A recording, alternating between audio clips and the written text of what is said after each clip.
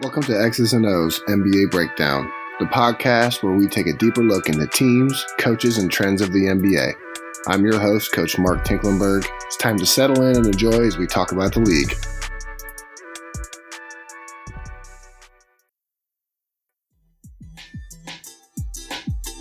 Hey Hoopheads, we appreciate you listening to this episode of X's and O's NBA Breakdown. Be sure to check out these other NBA pods on the Hoopheads Podcast Network, including Cavalier Central, Grizz and Grind, 305 Culture, Nuck If You Buck, Hashtag Lakers, Blazing the Path, Motor City Hoops, Thunderous Applause, Spanning the Spurs, and the LA Hoops Pod. Plus our coaching-focused podcasts, Thrive with Trevor Huffman, Beyond the Ball, the CoachMaze.com podcast, Players Court, and Bleachers and Boards. Oh, and don't forget to check out our flagship, the Hoopheads podcast, hosted by me, Mike Klinzing, and my co-host, Jason Sunkel, featuring the best minds in the game, from grassroots to the NBA. All right, here we go, episode 5. Welcome back to X's and O's NBA Breakdown. I'm your host, Mark Tinklenberg, and I'm here with my co-host, Zach Walker, and another co-host, Coach O, who I will be introducing in a minute. But I just want to take a second and remind you guys to add us on Twitter and Instagram at X_breakdown. And please subscribe and listen to our pod while giving us a 5-star review on Apple Podcasts. You guys know that every review means the world to us, so please continue to do that so we can continue to do what we love. All right, episode 5, we're going to jump in right away. Coach O, Zach, what's going on, guys? What up? Yo, like I was saying, man, I feel like I made it, you know? I'm on the pod, mama. Let's go. Doing it. I'm excited. Thank you guys so much for having me. This podcast coming out has been good to me. Just giving me constant information on the game, and I just keep getting better. So thank you guys for having me, and keep up the good work. I'm a fan. Thanks, Coach O. We Appreciate you. So here's what we're going to do. We're going to do a couple. This is going to be a fun episode. We're looking through the stuff right now. This is going to be really fun. So we're going to first dive in. NBA season started about a week ago. And what a week it's been already. Some insane scores across the league, some blowouts that we've never seen before. And we've seen kind of some good and some bad. So we're going to kind of just jump out and talk about some things that have stood out. So I'm going to ask you guys first, what has stood out to you guys so far about the games and the environments with no fans across the league? Like or dislike? What do you guys think? I think so. It still kind of has that bubble feel, right? So it still kind of feels that right now. It still has that like rec league type feel to it, but I don't know. I feel like there's still a little bit more excitement than there was with the bubble. I don't know if it's just the new season, the fresh, can anything happen right now? We're 3-4 games in, and the possibilities of who's going to take really the East, because let's be honest, it's going to be the Lakers in the West, but like who's gonna do whatever. It's kind of just that like exciting feeling where I'm like checking my box score every 5 minutes on seeing who's going off that night. It's just NBA is back, and we didn't have to wait that long. So it's exciting. Coach O, what you got? What you think? Oh man, it's fun. It's fun. It's like I'm in basketball heaven. It's fun. Obviously the constant story, the constant developing story is what's happening with the pandemic. From night to night, you just hope that everybody's safe. But right now, NBA players and staff are doing a great job. Nobody has been quote unquote tested positive. So that's always a good sign for the league. That means everybody is, 1, into it. 2, players are making the sacrifice. They want to play. So I think that's important too. That means all hands are on deck. And like you said, I completely agree with you with the bubble feeling. Like it's almost like an extended preseason almost, where teams are slowly getting into it.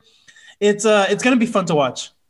Yeah, I agree 100%. I do find it – I think it's really interesting when I watch games, though. Players aren't fazed by it at all. Like, they aren't fazed by the fact there's no fans. That going back to the bubble, I think it definitely prepared them for this. And we're still seeing really high-quality basketball across the league. Teams are starting to round into form after a short preseason, and that's going to take a little bit longer this year. So there obviously is some sloppiness here and there, but there's been a lot of competitive games already. We've seen some storylines coming out in true NBA form. The drama is building already, and we're just a week into the season. So I agree 100%, but I do find it really cool that the players, as you said, they're definitely in it, because the games don't feel any different without fans. I mean, obviously the noise and that adds to the drama of the game, but the game itself has just been beautiful so far. I love it. It's been so fun to watch. Oh, for sure. And you know what? I was just watching like I said, it's going to be an ongoing story for the whole season, just because they're talking about maybe getting people in slowly. We don't know about that, but right now the players are playing. But what's interesting, I was watching Utah. Utah had fans in their stadium. Yeah. So now I'm starting to wonder if the situation doesn't change and things still stay status quo. Is that considered an unfair advantage for Utah? Let's say you go into the playoffs. That could be interesting. Right? That could be interesting.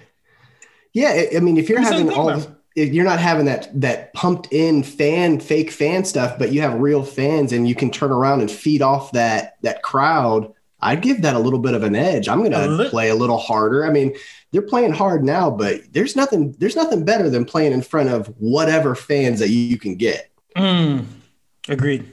Yeah, and that leads us basically to my next question for you guys, and that is, what teams so far?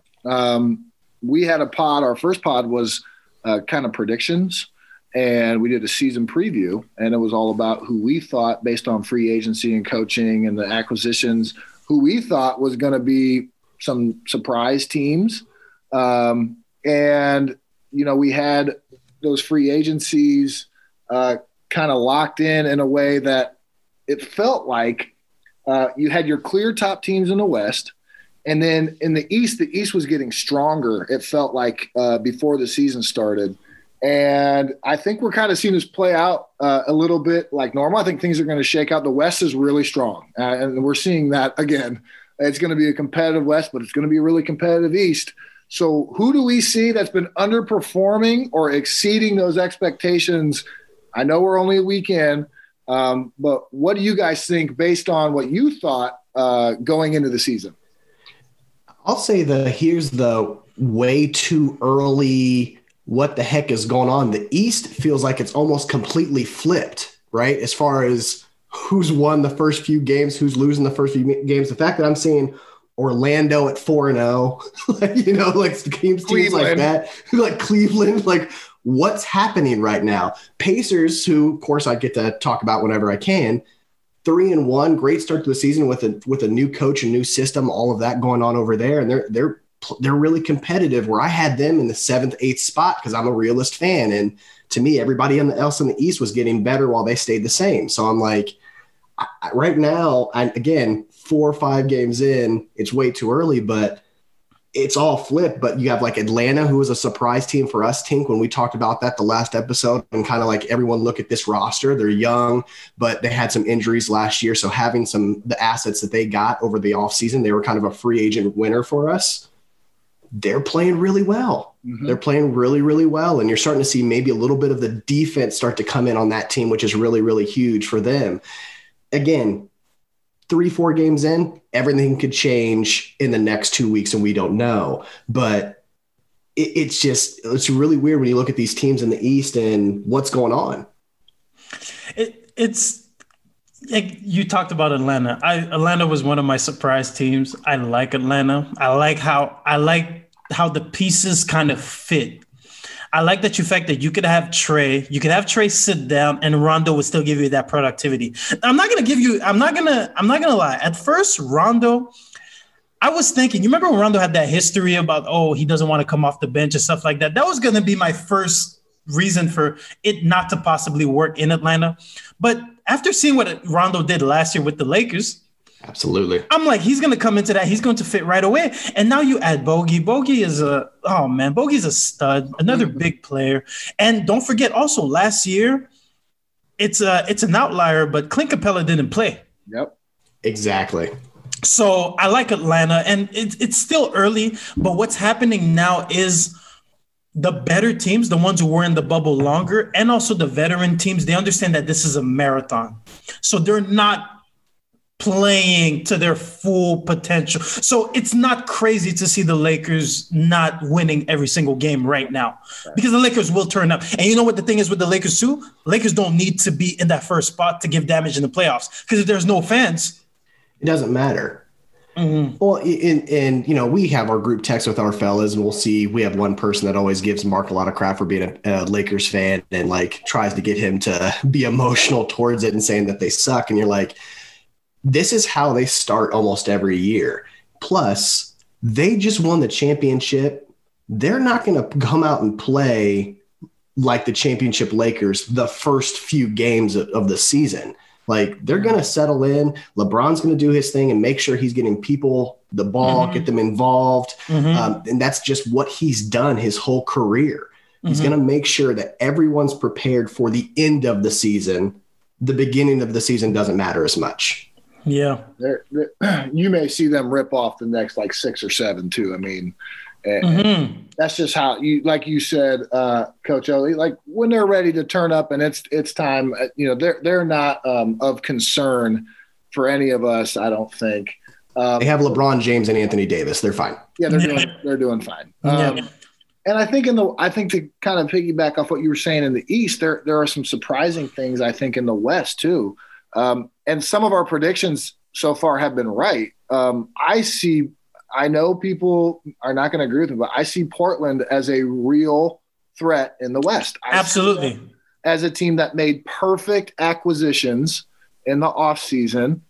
I love Coach Stotts. I always have. He's a player's coach. They obviously enjoy playing for him, and their roster got significantly better in key areas. You know, Covington coming in completely changed their entire roster based on what he does and exactly what they needed. Right, they needed that wing stopper, knockdown 3 shooter that they just flat out didn't have. Rodney Hood coming back from injury, so I really like Portland. We had them as the second tier. I really like Portland a lot. Phoenix is coming up. They just blew the doors off of New Orleans last night.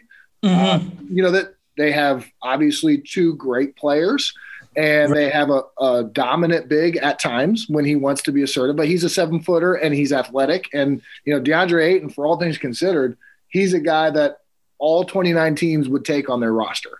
So hands down, hands down. You have to keep that stuff in context as you're working through. Oh, he's not playing well, but you know what? He'd be starting on any team in the NBA, like he would. So, so they're up and coming. So yeah, both sides filling out to be extremely competitive, and the underperforming side of it would just be, from my perspective, would just be kind of how some of these teams aren't jumping on the opportunity that has been given to them in the first week. Because as you said, Coach O and Zach, that some of these other teams are just, they know they're going to be okay at the end. Some of these other teams that are still trying to fight their way through it, this is their time, right?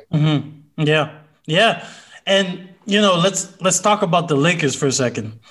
Lakers I like because they got better. I think they got better. But you know what, Mark, you're not going to like this. My only concern is Frank Vogel's going to have to change the way that they play defense. Sure. Hear me out. Last year, you had rim protection. You had McGee at the rim. Anthony Davis was helping off of the sides, right? You had Dwight Howard come off the bench. You could have that rim protection. I think that's what made the Lakers elite. You were able to challenge you vertically at the rim. Right now, yes, I saw some little things that I was a little bit worried about. And like, I could see them having a problem against a Denver and a Portland, like we said, where you have a good guard who's able to make that pocket pass, right? And then you have a big who's able to attack that back line. That's something that I'm a little bit worried about. Yeah. I'm not going to lie. So, and you were talking about in one of our past episodes, we can't put Trez as a rim protector, right? Trez is going to trap. Trez is going to hedge. Trez is going to hard show. But Trez's forte is not him being at the rim. That's what I'm a little bit worried about. Yeah, and that's a very fair assessment. I mean, they lost their two most athletic bigs, and Dwight Howard is still one of, if not one of the strongest players in the league. Beyond his athleticism and beyond his rim protection, he's also a brick wall. I mean, guys don't get position and they're not able to attack any further at that point of contact. Point of contact hits between those two, and he wins the battle against everybody. So, no, that's a fair assessment. And I think one of the greatest things with Dwight Howard that we saw is that, kind of like a Melo, he's accepting his role now, right? He's not going out going like, no, you're not a star anymore. You're not this, you're not the guy, but you can go, I just need you to go block shots, be a force down low, and get me as many rebounds as you can. Give me those hustle points. And he's accepted that. And that's what you saw in the Lakers. He was like, you know what, I'll just go back. I owe the Lakers last year. I need to kind of, you know, he left last time and not so good at terms. And he's like, I owe it to this team. And he was just like, whatever you need me to do. And I think that what you're saying is exactly right. And I think that the Lakers know that, right? I mean, the Lakers know that. And so, you know, they will find a way if they need to. I think that they'll make a key. They did a couple of things roster wise to make it so that they have the ability, if they need to find somebody that could specialize in that area for them if needed. But they did flip the script, and they got a lot smarter. Yes, that's the thing. They got a lot more skilled. A lot more skilled. Yep. They got better positionally on both ends in terms of how Marc Gasol defends is miles ahead of JaVale and Dwight. Now, Dwight is really – he's probably equal positionally with Marc on the defensive end, but on the offensive end, Marc Gasol is miles ahead. Right. So I think they're trying to counterbalance that. And also don't forget in the playoffs, AD will be the 5. All things considered, when push comes to shove, that rotation will come in and AD will be sitting out the 5 and wreaking havoc like they're so good at, and it's so hard to defend. That reminded me, talking to one of my good friends who's the head assistant for the Heat. He said verbatim, we were praying in those finals that they kept Dwight Howard on the floor. Now, why would that be, right? And he was like, as soon as they put AD at the 5 and took Dwight Howard out, we were done. There was nothing we could do. It's just too hard of a matchup on both ends. So, you know, I think they'll go back to that. And so then leading into the next question, with that being said, who are your guys's, and Coach, I'm going to start with you, who are your top offensive and defensive teams so far? And do you think they'll remain that way throughout the year? Or do you see this as an early season kind of fluke? Let's go offense. I like the fluidity that Atlanta has. I really like Atlanta. They're consistently making shots. They have shot makers now. And DeAndre Hunter has been playing out of his mind. Trae Young is just being Trae Young. I think they got those key additions. I like also in the East, offensively, how can you not look down the street from Madison Square Garden and just see what Brooklyn has done? I think Spencer Dinwiddie being out with an ACL is a big hit for them. That's the hit. But I think that Brooklyn, again, I have concerns. Here are my concerns. Yeah, I'm so ready. I'm so ready right now. Here are my concerns. Till this point, Steve Nash hasn't played Kevin Durant and Kyrie Irving. Like, Kevin Durant hasn't played 1 minute on the floor without Kyrie Irving, right? So I think to a certain point, the rotation might have to change unless he probably has a reason for doing that, but unless he sees something that we don't see, because I think when you have two elite players, I don't think you're letting them be elite if there's two of them are always playing at the same time. You know, growing up playing basketball, what they always taught me was that every time you add a player, so if I'm playing 1-on-1, I'm responsible for all my shots. 2-on-2, I'm responsible for 50% of the shots because there's someone else that I have to be aware of. The more you add to that, right? So now you're coming to a situation with elite players as Kyrie Irving and Kevin Durant. I'm wondering if it could become something in the long run. Right now, it's fun. They're dominant. It's fun. But I'm wondering if at a certain point, one of them might have an off night. Both of them might have an off night. And I'm wondering how that's going to affect the second unit. And now with Spencer Dinwiddie being out, that's another curveball. So that's what I have for these. Zach will agree with you. Zach, Zach sent me a text just whenever it happened. Right away, he said, "Oh man, this could be really big for the Nets." That's Dinwiddie hurt. It's tough. Partially torn ACL, and it's tough because the thing is, you could rely on Spencer Dinwiddie. When you would take both of them off, you could rely on Spencer Dinwiddie. But now you're gonna rely on Caris LeVert. LeVert is a great player, but what's happening is LeVert is still in that stage where he's searching for identity. Can I rely on him? That's the talk. Can you rely on someone searching for identity? In the playoffs, it's proven. You need 3 players. You need 3. Proven. You need 3. Caris LeVert did a little bit something in the bubble, but he wasn't in the playoffs. You get what I'm trying to say? So you don't have that third guy. That's the issue right there. Yeah, as soon as I saw that come across my ESPN, I text our group text with our podcast, and I was like, this is huge. Because the first few games, I was like, I don't know in the East that even Milwaukee's going to keep up with them. Nobody could touch them. Yeah. No one was going to touch them in the East. To me, after the first few games, they were my number one, more than likely. That they're still going to be one of the top 4 teams in the East, hands down. No, probably top 3, top 2, whatever it'll be. But losing him when they don't, to me, LeVert, like you said, is great. They don't have a whole lot of other options besides those 2. So then you've got 2 injury-prone superstars. If something happens to them, we're right back to where we were in the previous couple of years. So I just don't know. I don't know about them. But go ahead. Sorry, it's good that he's taking shots. Like he's coming off. He's 6 man. He's taking the shots. It's good. But my fear with that is if he's coming off the bench as a 6 man, is the same fear that I have for Milwaukee. Milwaukee, if you look at how Milwaukee's playing, Giannis is taking the ball and bringing it up the floor. Well, now what's happening in the playoffs, when I take away that first option, which is Giannis, your main point guards haven't been taking decisions all season, and now you're expecting them to take decisions in crunch time? That might be an issue. Yeah. I don't know if that might be. And I was looking, Drew Holiday, I thought Drew Holiday was going to handle the ball a little bit more. He's not. He's doing the same thing as Eric Bledsoe was doing. So they're built to be a seasoned team. They're going to get some wins in the season.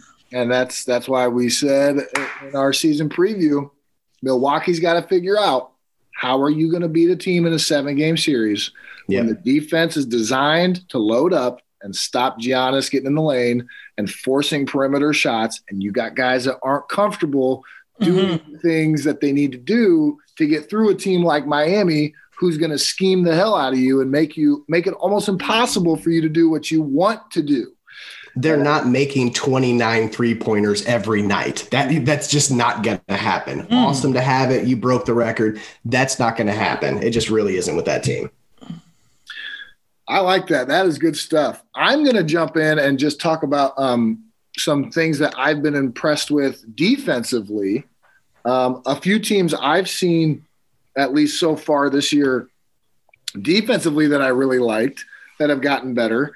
I think personally, and to add, I'll say both sides, beyond them blowing out the Clippers, I honestly think the Mavericks, by adding what they did in Richardson, for whatever reason, that was they don't have Porzingis back, who is an enigma at times. You don't know exactly what's going to happen with him.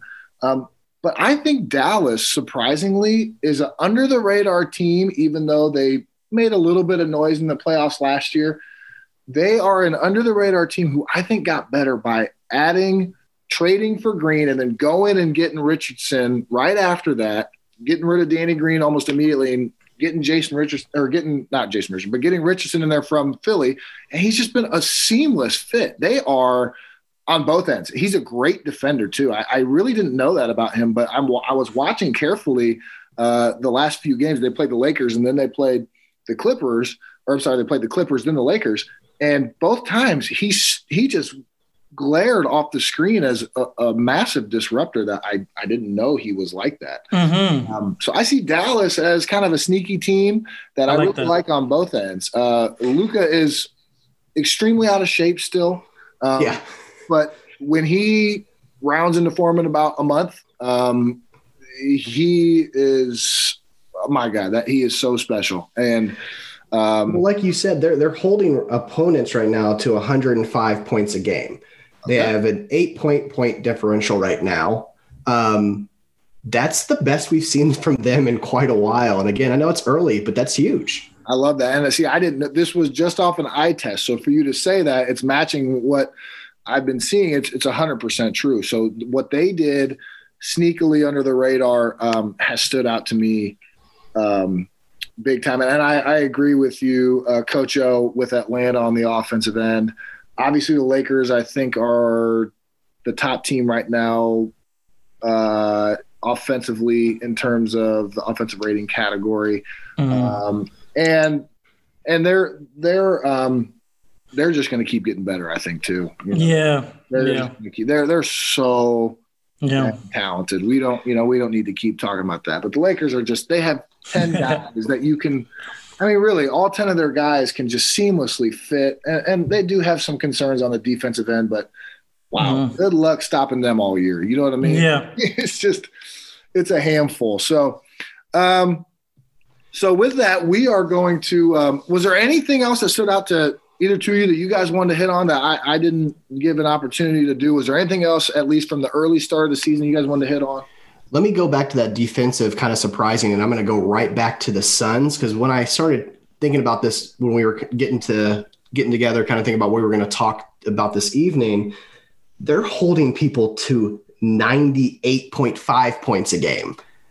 Their defense is really, really good as well. So can that keep going on? I don't know, but they have this floor general out there in Chris Paul now that is going to keep these boys playing really, really well. You have an OKC possibility, but with better players. Yeah, they played for not just the coach, they played for Chris Paul. Yep. And that's what this team is going to do. So the fact that they're actually right now, as far as points per game, they're the best defense in the league at the moment in the way too early category of 5 games. Yeah, and they got their pit bull. I mean, they got exactly what they needed. He is an absolute pit bull. So, All right. So we are we're going to take a quick break, and when we come back, Coach O is going to break down some things, some actions, some X's and O's, as our show is titled, that he's seen. And Zach and I are going to talk about a few things we've seen, some trends offensively across the NBA. So hang with us, and we will be right back.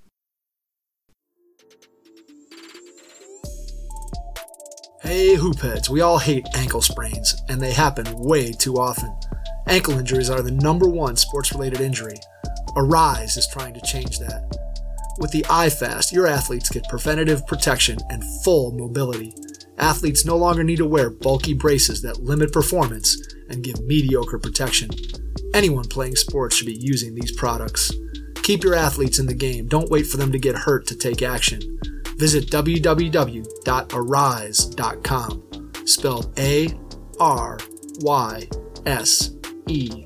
and use the code HOOPHEADS to get 20% off the future of performance. That's ARYSE.com with promo code HOOPHEADS to get 20% off.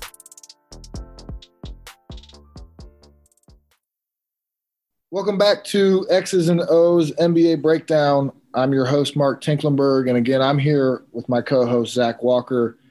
And we have a special guest this week, Coach O.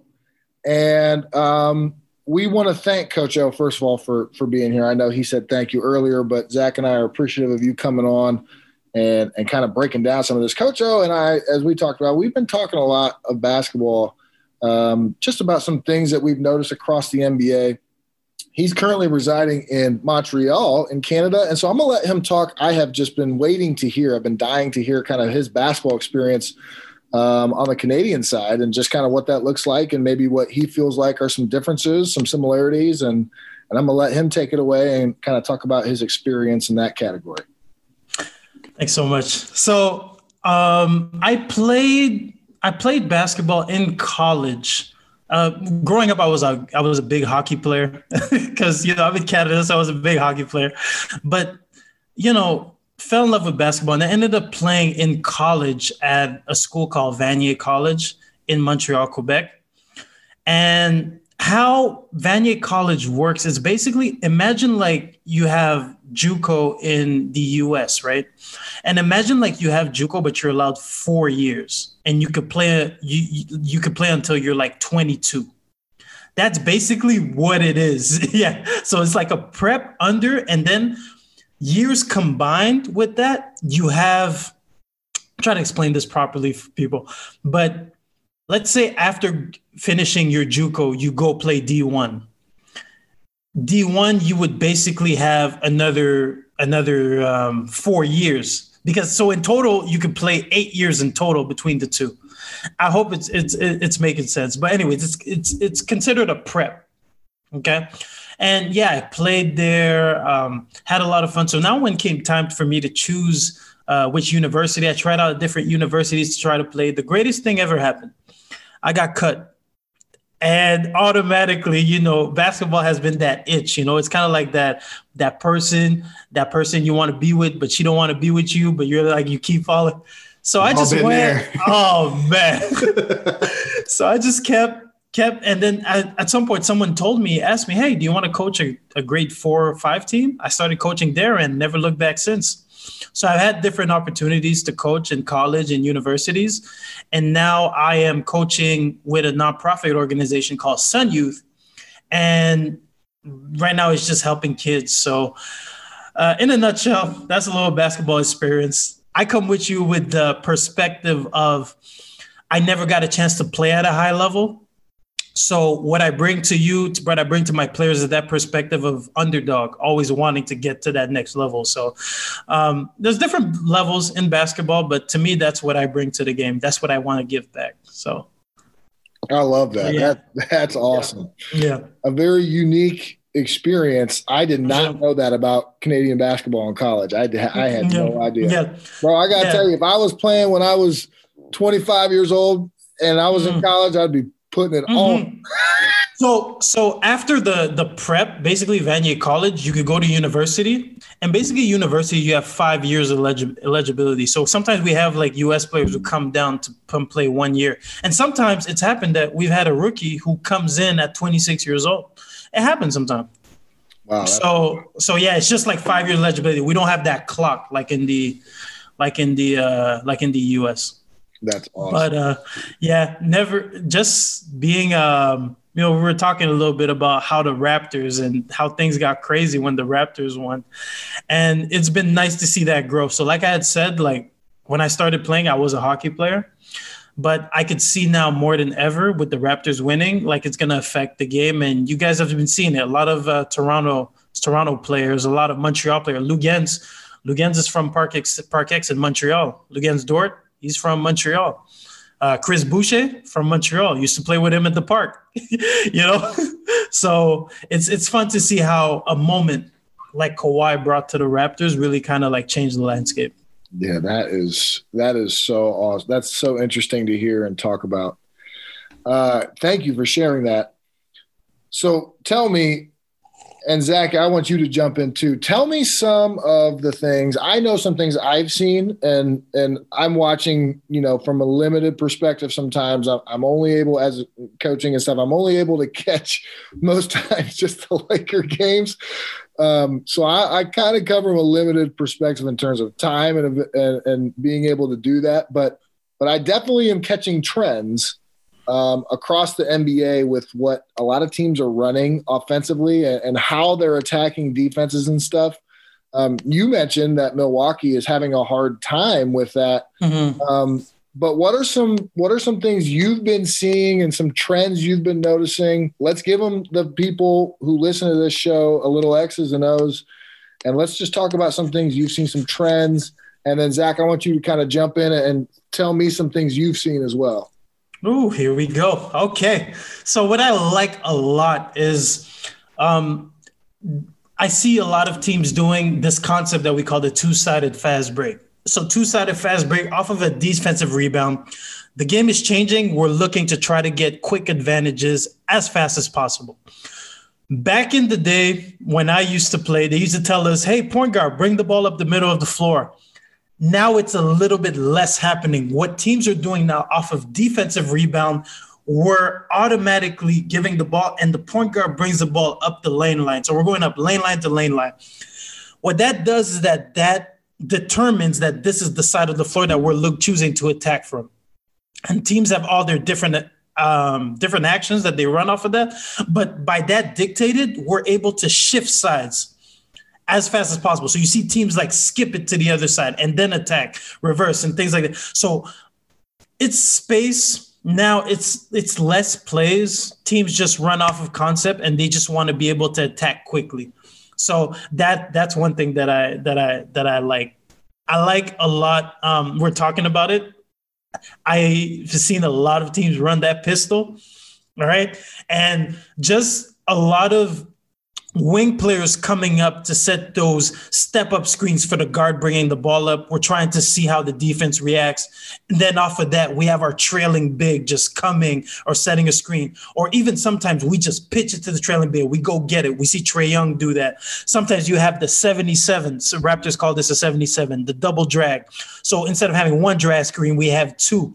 If our 5 is able to dive to the rim, our 5 dives to the rim. But then off of those two screens, our 5 and our 4s have to be a tandem, right? So they got to play together. So once you have one diving hard to the rim, we put pressure on the rim. The other one has to be a shooter. And we're talking about the Raptors. That's one thing that the Raptors are missing. When they lose Marc Gasol and Ibaka, you know, they had a big that was able to be a threat, to be able to shoot. And so now it's just about personnel. The team that's doing that right now that I like a lot is there's two of them actually. I like Atlanta doing it. I like Clint Capella diving at the rim. I like John Collins popping. But I see Philly's doing that too because they got Ben Simmons and Embiid. They just give the ball to the wing, and then Embiid and Simmons are just the automatic two bigs that are screening and playing together. I love that. Sorry, I'm going on a tangent, man. I'm excited. I love it. I love this stuff. I love it. Well, that was one of the things we were talking about when we talked about Philly and what they were going to do with that pick and roll and all sense. So that was actually something we were actually looking for, Tink, when we were kind of saying like Philly in with Doc coming over and what changes are going to be made. So that was kind of what things that we noticed. And it's cool to see them put that in action, and it's working so far. Mm-hmm. You know, they're playing really, really well. That's another team that's, you know, they're 3-1 up there in the East, and they're playing really, really good basketball. And not that I like Philadelphia, but I hope that it actually continues because, like, when you look on paper, that team's super, super talented. That team stacks so much defensive potential. Yeah. Oh my gosh. Like they're one of those where like the fact that they've been 4-5 in the East has made no sense to me the last few years. And this with having Doc come over and running these systems, I think we're going to finally see them make it to that through, you know, they might be right underneath Milwaukee Nets, and then it might be 76ers. And I think that's going to be one of those things to look for. I'm seeing a lot, and I'll reference our episode when we were interviewing Jack Tink, when we're seeing a lot of that when he started talking about the one European pass that they practice a lot is that pass out to the corner, that hook pass. I'm seeing that often in plays when we're talking about, you know, running the floor and everything. You're seeing that skip pass across the lane to wide open shooters. It's so cool seeing how all of these systems in the NBA is evolving almost every year. You're seeing new things come in systems. Yeah, and I'm going to preface my answer by just letting the audience know, and I think we'll all agree, I don't think we even can comprehend. I know that I love this stuff, and I've gotten my hands on a few NBA playbooks, and the amount of detail and stuff and the amount of all the reads that go into all these sets and actions, there are counters upon counters upon counters. And so what coaches do, and what I'm seeing more and more in a good way, is that they're running actions to allow players to make decisions in space, which you want in the NBA, to make decisions in space. And there's a counter to everything the defense is doing. So what I'm noticing is that teams are running a specific set or action that they like, and they'll run it 3 or 4 times in a row, and they'll run 3 or 4 or 5 different actions or counters out of it.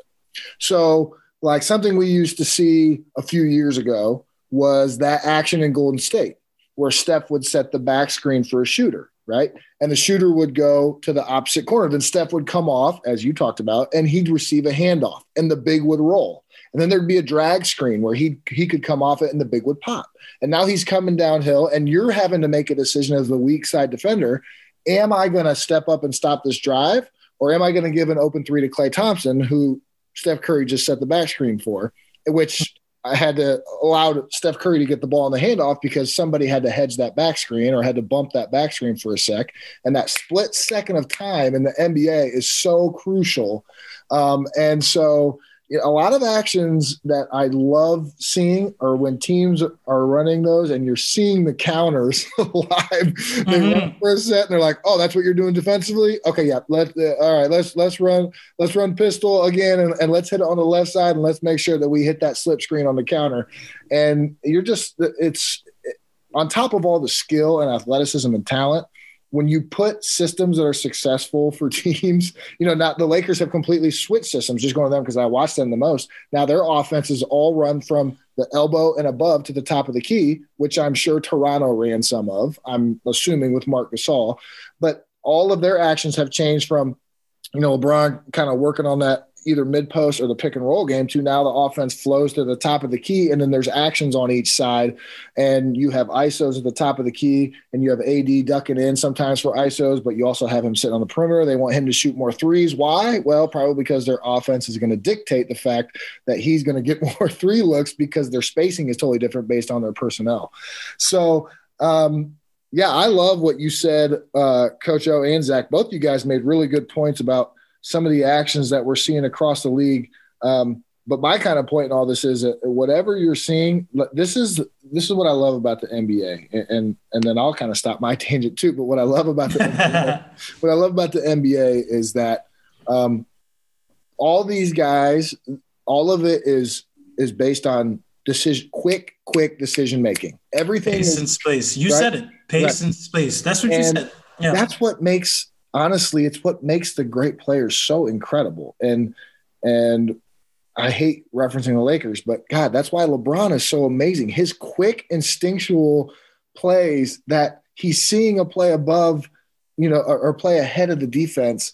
It's just, it's mind boggling to watch really. When you actually sit down and comprehend it, like, wow, these guys are not only that athletic, but they're making perfectly timed reads and screens and plays. And that's really what the NBA is about. Counters and also putting guys in space and guys making really quick decisions and not just that, the quick reads on the screens. And we try to get our guys to do that at the high school level. And that's the hardest part for kids to understand.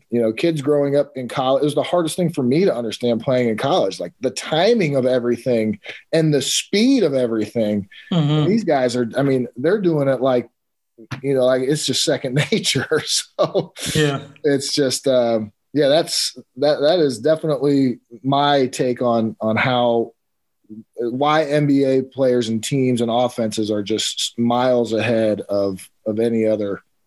What else have you noticed in terms of some things going on across the NBA? It could be defensively too, just some things you guys have noticed that have stood out to you maybe. So me, you know what? Zach's going to be happy. I watched the Pacers yesterday. I like the Pacers.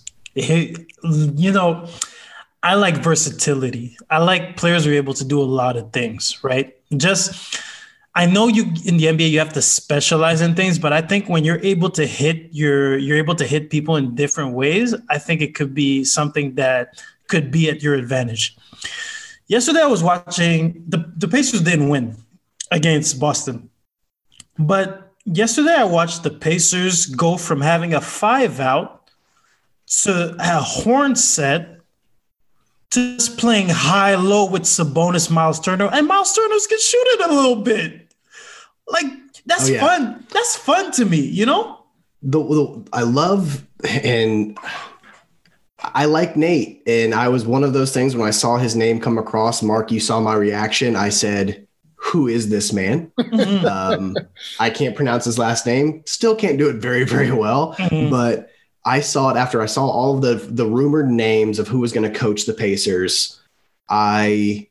And then he was the one that presented, and not had even seen him on a list of any type of candidate.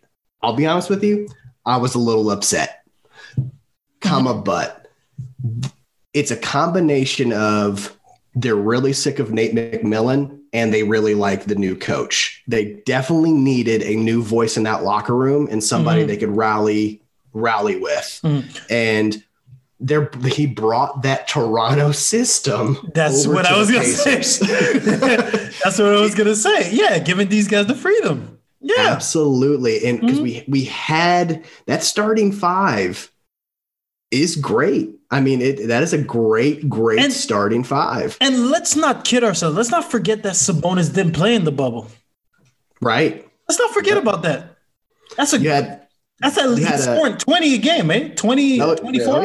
Yeah, that man's not playing any games this year. Oh. No, you had Sabonis not playing a bubble. You had Oladipo still not being Oladipo, which now we're actually seeing Oladipo in the first 4 games looks healthy. He looks like he's got his hops. I saw him do that reverse dunk. The reverse.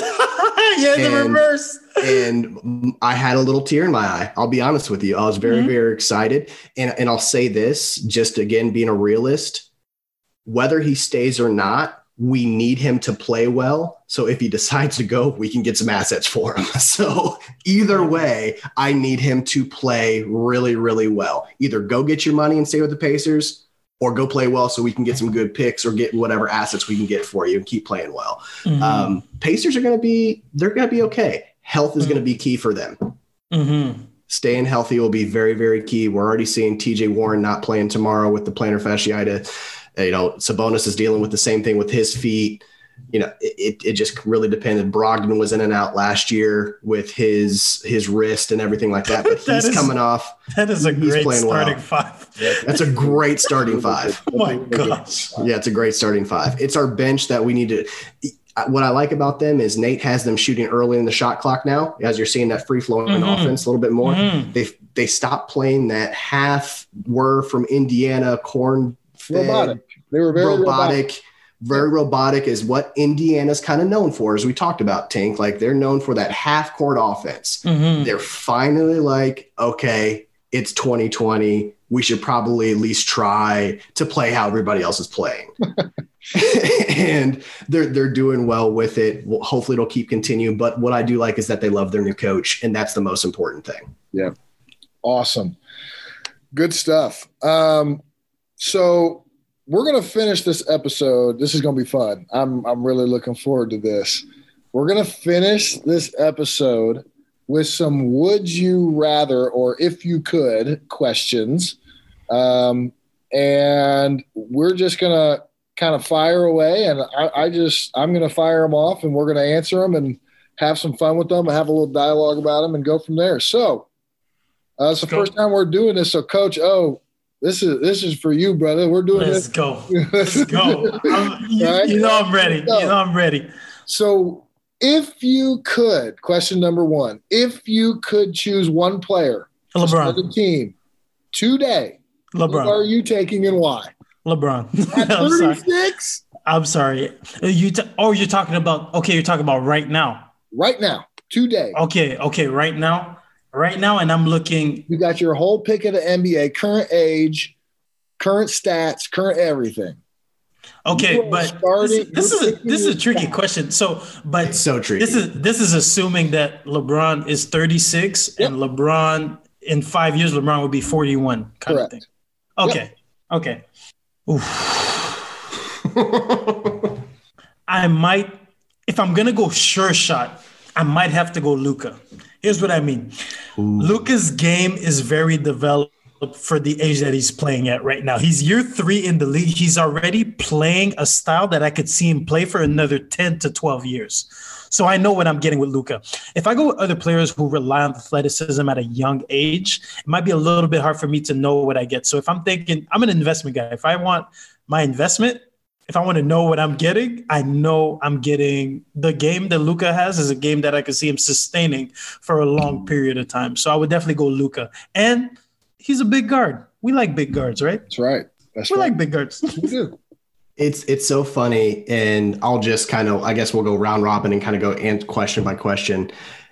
I literally have written down in my notes, LeBron's my easy answer, but it's just because of we've had however many years of LeBron. But again, we're saying that he's 36, just turned that yesterday, doesn't matter. Today. Luka was actually mine as well. And I love the fact that what he came out and said, he actually finds it easier to play in the NBA than it does in the EuroLeague because of what he can do with his game. To just making that statement alone is scary to me. It's like, he's only year 3. What else are we going to see from this guy in years to come? And he's already one of the top scorers in the league. I think a more cut Luka, because I think you're going to see his body transform a little bit as we've talked about. Mm-hmm. I think Luka is going to be that guy for a while. Luka's mine too. Mm-hmm. All right. I see you guys. I hear what you're saying. If I'm starting a team today, I have about a 3 to 5 year window, I'm assuming. And I got about a 3 to 5 year window to establish a culture and establish a winning environment and to establish, what I want to be moving forward.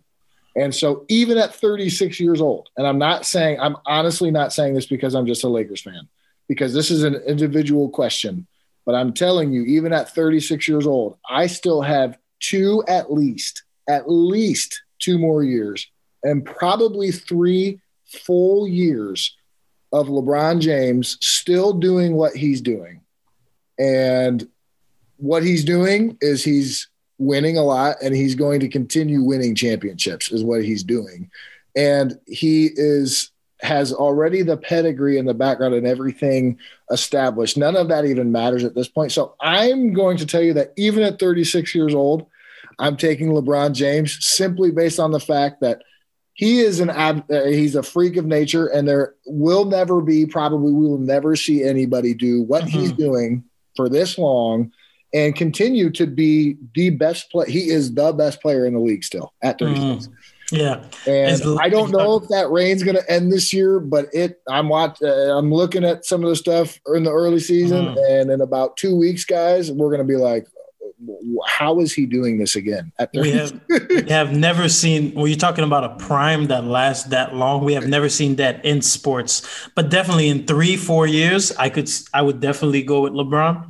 Yep. But if you're talking about long term, I could trust LeBron, but I can't trust the people that he's going to leave behind after he retires, Fair enough. I agree with that. All right. So there's question 1. Question 2. All right. If you could play for any franchise, all right. So if you're a player in free agency right now, all right, and who would you be telling your agent based on ownership, GM, coaching staff, not necessarily current players, but who would you want? What type of place do you think is one of the top environments from the top on the way they run their organization down to the trainers and everything else? If you're a player and you're in free agency, where would you want to go and why? I thought about this one a lot today as I was sitting, not doing my work in my 9 to 5. Let's be honest. The Miami Heat might be that team for me. I see an organization that with Spoelstra, with our boy Chris, with Pat Riley running things, that they get down there and they just get to work, which I love. If I'm coming to play and have a job, I'm going to work and I'm going to go be whatever I get. They get the potential out of players where, like, there's not like, yeah, Jimmy Butler's an all-star, but there hasn't been a superstar on that team since, Wade, LeBron, and all those guys left. But what they did last year with those rosters, and they have great players, but they just play hard for each other. And then, of course, personal side of it, you're in Miami. Like, why not? Yeah, I'm on the beach. Like, personal side, I get to clock out, and then I get to go be in the beach. I think Miami is the team that I'm going to choose with the full staff and how they're running things. They're doing a great job down there. Damn. That's what Miami was definitely on my Christmas list. Let me see. I think, again, this is a hard question. If I'm not going Miami, if I'm thinking about legacy, like, do you want to go with a team that kind of has a chance to stand for something bigger than yourself? Then that's where I guess, me, being a Canadian, I guess that's where the Raptors could kind of like be one of those. But the weather's not the greatest out here. So, but if it's not Miami or Toronto, I like Atlanta. I don't know. I just like Atlanta. I just feel like it's a vibe, man. It's courtside. You get 2 Chainz, Gucci. Why not? You know what? Let's do it. Absolutely. Why not? Sign me up. Why not? All right, so I'm gonna kind of I'm gonna take this out. I thought long and hard about this, and I'm gonna surprise you, okay? But I'm gonna go play for Mark Cuban. I'm gonna play for the Dallas Mavericks, because I love the style of ownership that Mark Cuban brings to the NBA. He's an advocate for the players, first of all. Which, if I want to go play somewhere, I want to go play for a guy that is going to take care of me, that wants me there, that loves me, and is also advocating for the things that I need as a player. He sees beyond ownership, and I think that's a big part of it. I also love Rick Carlisle. He's a great coach. Mm-hmm. So they have kind of the ownership, the atmosphere in the arena itself. What he's done in that arena is wild, man. I mean, he's got like 50-inch TVs and PS5s in everybody's locker. Like, sign me up, dude. I'm in. and look what Cube's done for our boy Delonte West, right? I mean, if we're going to go outside the NBA, and like, he's reaching out to former players and former stars that need help, period. Personal level, it doesn't matter. Cuban he is probably the owner in the league, period. Yep. That's exactly what I thought. That's a really good point. Not only is he going to take care of me when I play, but when I'm done, I know I got somebody that will always be there. And that's what makes that style of ownership. I mean, it has to be attractive to at least go there, and everybody knows that about him. So, all right. So, who is your least favorite player? And the important part to this is, why are they your least favorite player? So let me start. Okay. I'm going to start this one off. I can't say Luis Scola, can I? No, he's right. Okay. Just want to make sure. So here's what I'm going to tell you. Okay. And he's a good player. I mean, he's a good player, but I can't stand Paul George. And we've talked about this before, but I just really want to make this as clear as possible, partially because it was the only way I could get this in this episode. But again, if you are going to say what you're going to say about yourself and your team, and you are going to constantly be throwing coaches under the bus, and your stats prove otherwise, and your percentage of shots in certain areas and in certain situations prove otherwise, and you're still willing to throw people on the bus, former teammates, former coaches, everything in between, and you hit the side of the backboard in a Game 7, Zach, we're going to need you to come out of the game. Yeah, we're going to need you to come out of the game. I personally, I'm not a fan. I don't think he sees it. I don't think he gets it. I don't know that he ever will. He has just been paid handsomely, so he will, he will live or die a Clipper either legend, or he will live or die in Clipper torture, which is where they've been forever. And quite frankly, he's not a guy that I would ever want to go to war with. Right. And as a coach and as a former player, those are the guys you want to go with. Like, who do you want to play with, Coach O? You want to play with, you want to play with him, or you going to play with a guy that, even if they're not as good, they're going to be in the trenches with you. Right. Yeah. And he's not a guy I see in the trenches. That's not who I see in there. And he's also not a guy that takes criticism from teammates at all. Like, if you and I can't have conflict in a game, and you're my teammate and you're my guy, and I can't have conflict with you or challenge you, I don't want to play with you. No way. The way you're going to get the most out of me is if I'm not doing my part. It's not the coach telling me. If we're teammates, man, it's you looking at grabbing me and saying, hey, dude, you got to cover that slip, or are you going to help me box out? Are you going to fight with me? Or are we going to, are we going to get dirty, or are we going to just sit out here? But so when you can't take that as an NBA player and you're their first or second best player, it says a lot about who you are. And at this point, he's not going to change, I don't think. And so he's just not somebody that I just don't respect that style of play. And those results will always show through. They'll always shine through. Yeah. Character always shines through in those situations. Yeah. I'm gonna go Draymond. I'm gonna go Draymond for me. I like his role. I like him as a player, but I think at a certain point when you talk a lot, I think you have to be able to back it up. You kind of had the opportunity with the Splash Bros being out for a season, and like I said, man, I like what he brings to a team, though. But I just think, like, at a certain point, I'm just not sure that, like you said, character shines through. I'm not sure he would be the same character or the same person if he wasn't in like a dynasty like Golden State is. So if he were to have played in Atlanta in those years, we might not even know who Draymond is. Thank you. That's exactly right. That's the key part about it. It's being real. Like, we might not even like. Yeah, and Draymond's one of those guys where, like, you can talk, you can be the enforcer, all that kind of stuff, but you hurt a team by getting in technical fouls and getting ejected from games just as much. So, like, we kind of need you on the court, buddy. So I'm going to need you to calm down, bring it down a notch, and just play the game. Like, Draymond up there, it was for me too. He cost them a championship. Yeah, absolutely. Yeah, and cost them 4. And when I kind of went to my players, I had a top 3. And what's funny is I had PG on there, former Pacers person. I need him to stop talking about my team. And you just keep my team out your mouth. You're not on the team no more. Okay.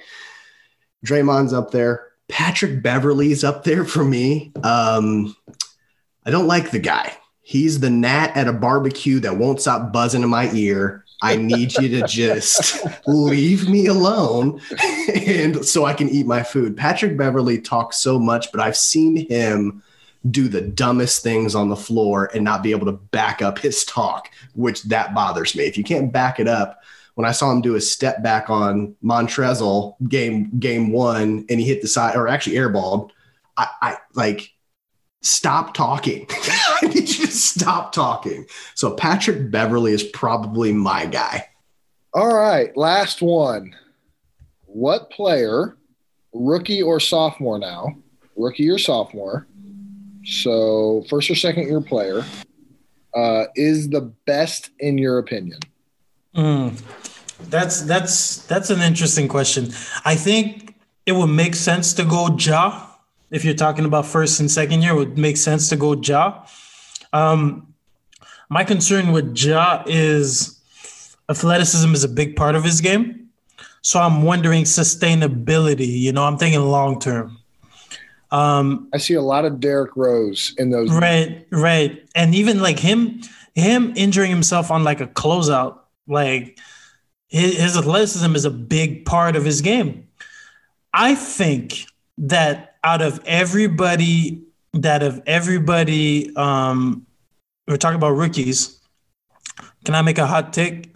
Hit me. When LeBron retires, 5 years, 7 years, 10 years, out of all these guys, I think LaMelo Ball is going to be like probably one of the faces of the NBA.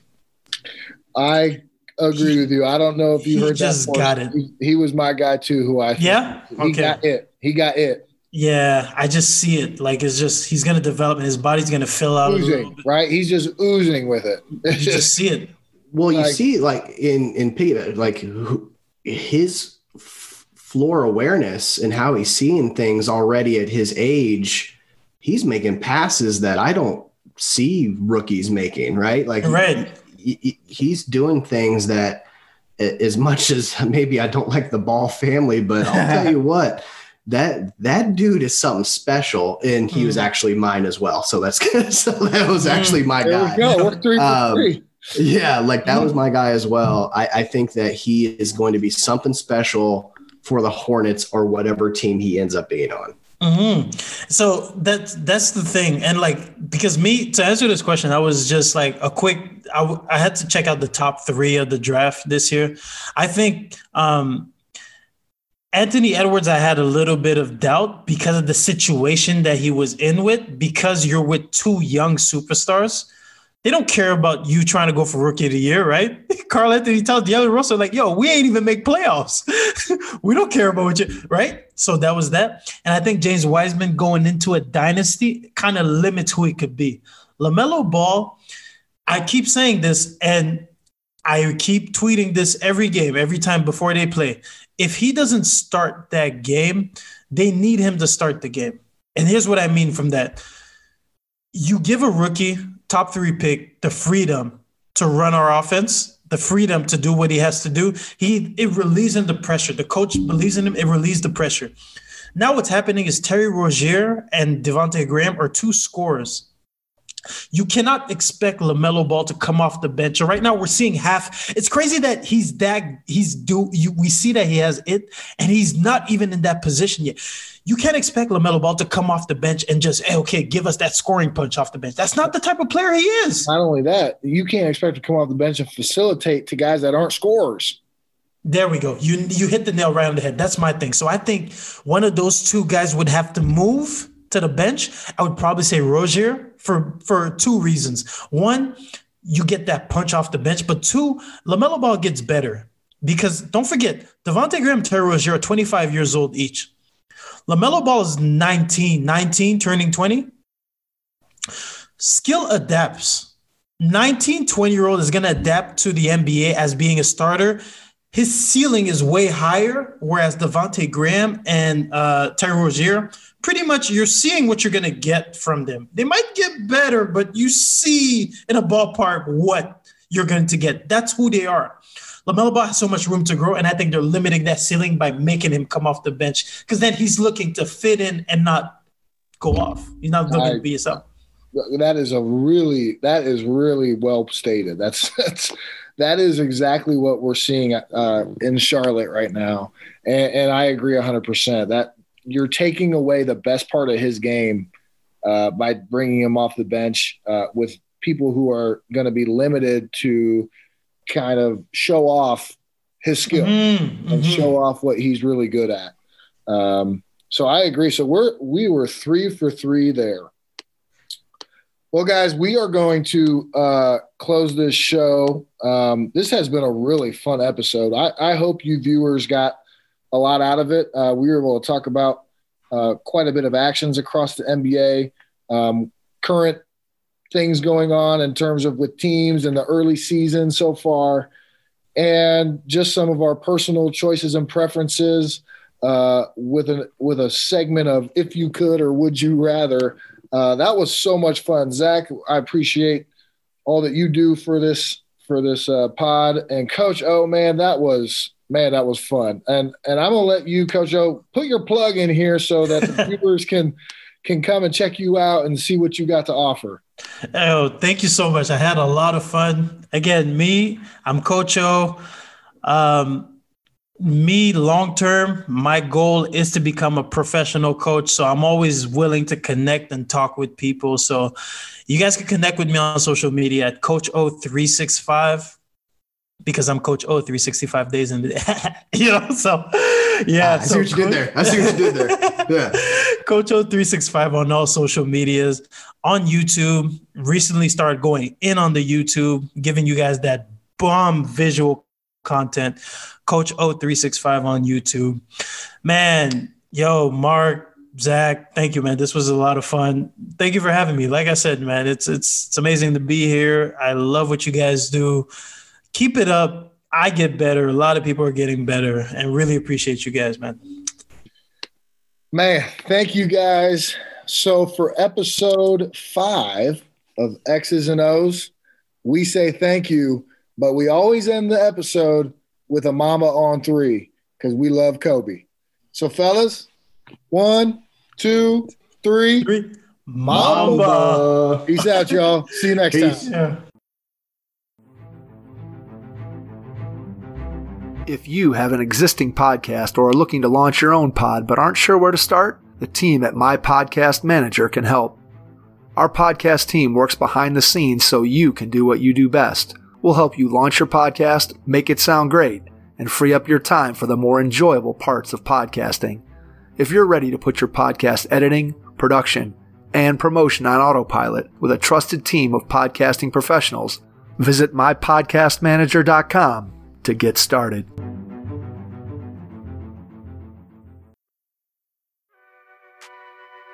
Thank you so much for joining us on this week's episode of X's and O's NBA Breakdown. We hope you enjoyed the show. Please like, subscribe, or comment on any of our social media sites at X_breakdown. See you next week, and remember, Mamba on 3.